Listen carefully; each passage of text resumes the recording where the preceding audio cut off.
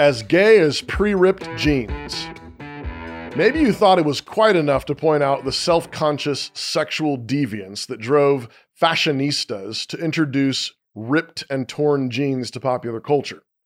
But I want to open one more closet in this monkey house, not because I'm on some kind of crusade to rid the world of distressed jeans, but because I'm a pastor and I want to help Christians think clearly about the world we are living in. As I noted in my previous post on this subject, I certainly grant that many folks come about their ripped jeans honestly, that is, through actual old-fashioned hard work. And not only are those rips honest, I would call those rips and tears glorious. They are minor scars that point to battles with plywood and nails and diesel engines and tree stumps.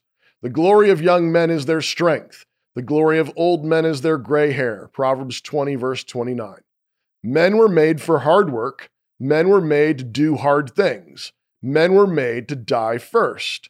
None of this means that women do not work hard or that they do not do hard things. They most certainly do. But their glory is different. They are relatively weaker vessels, 1 Peter 3:7.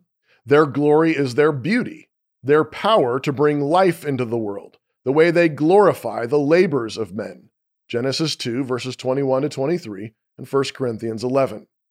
But fallen men are sinful, and therefore it is our constant temptation to try to trick the glory of hard work out of less work.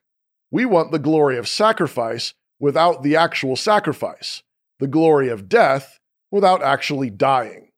We want a bride without losing a rib.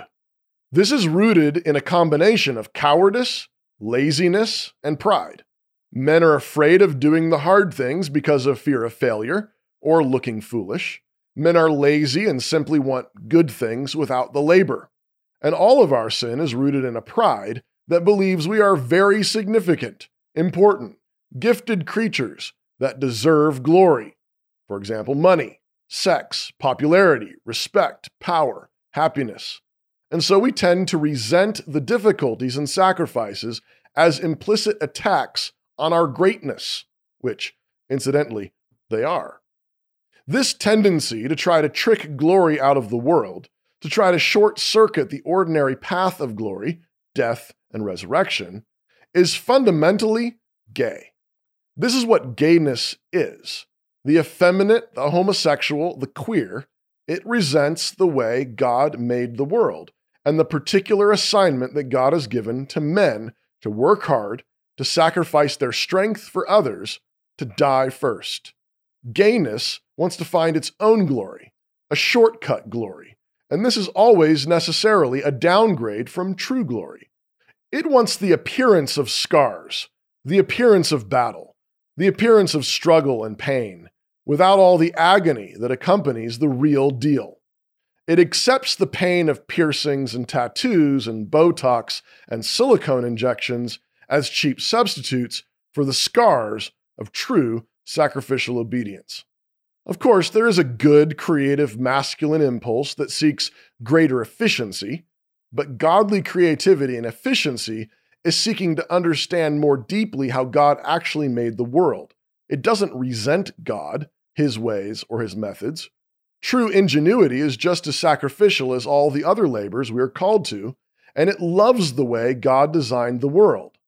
But men are tempted to try to grasp glory before it is given, and this always results in defacing the glory. This happens in many ways, but frequently we substitute a lesser glory for the lesser glory God has actually assigned to us. Men settle for the glory of hunting a deer when they are called by God to seek a wife, love her, and raise up children with her. Men settle for the glory of rare and valuable achievements on Fortnite at 2 a.m. when they are called by God to start and run Christian schools, churches, and businesses. Men settle for the glory of CrossFit bodies and personal records when God is calling them to confess sin, confront sin, and grow in true holiness. A couple of years ago, Mike Rowe pointed out this tendency in modern fashion in a Facebook post about a particular line of distressed jeans called Barracuda straight leg jeans, arguing that they, quote, foster the illusion of work, the illusion of effort, Or perhaps for those who actually buy them, the illusion of sanity. The Barracuda straight-leg jeans aren't pants. They're not even fashion. They're a costume for wealthy people who see work as ironic, not iconic." Unquote. Even though Mike Rowe didn't quite put it this way, what he was trying to say is that our culture has become as gay as pre-ripped jeans. For more, check out my page on Canon Plus. That's where you can find my sermons and audiobooks, as well as content from Doug Wilson, Rachel Jankovic, Jared Longshore, and more. Just click the link in the description and have a look around.